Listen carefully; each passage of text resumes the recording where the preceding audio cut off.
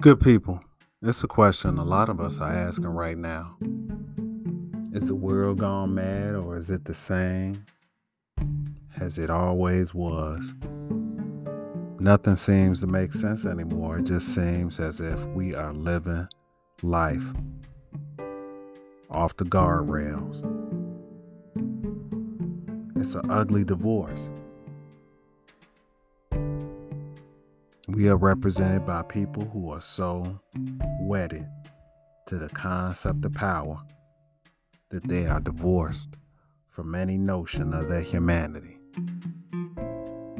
How, pray tell, is that righteous? That's something I'm going to unpack as we lead up to episode 30 because we got to do something different because we're all we got.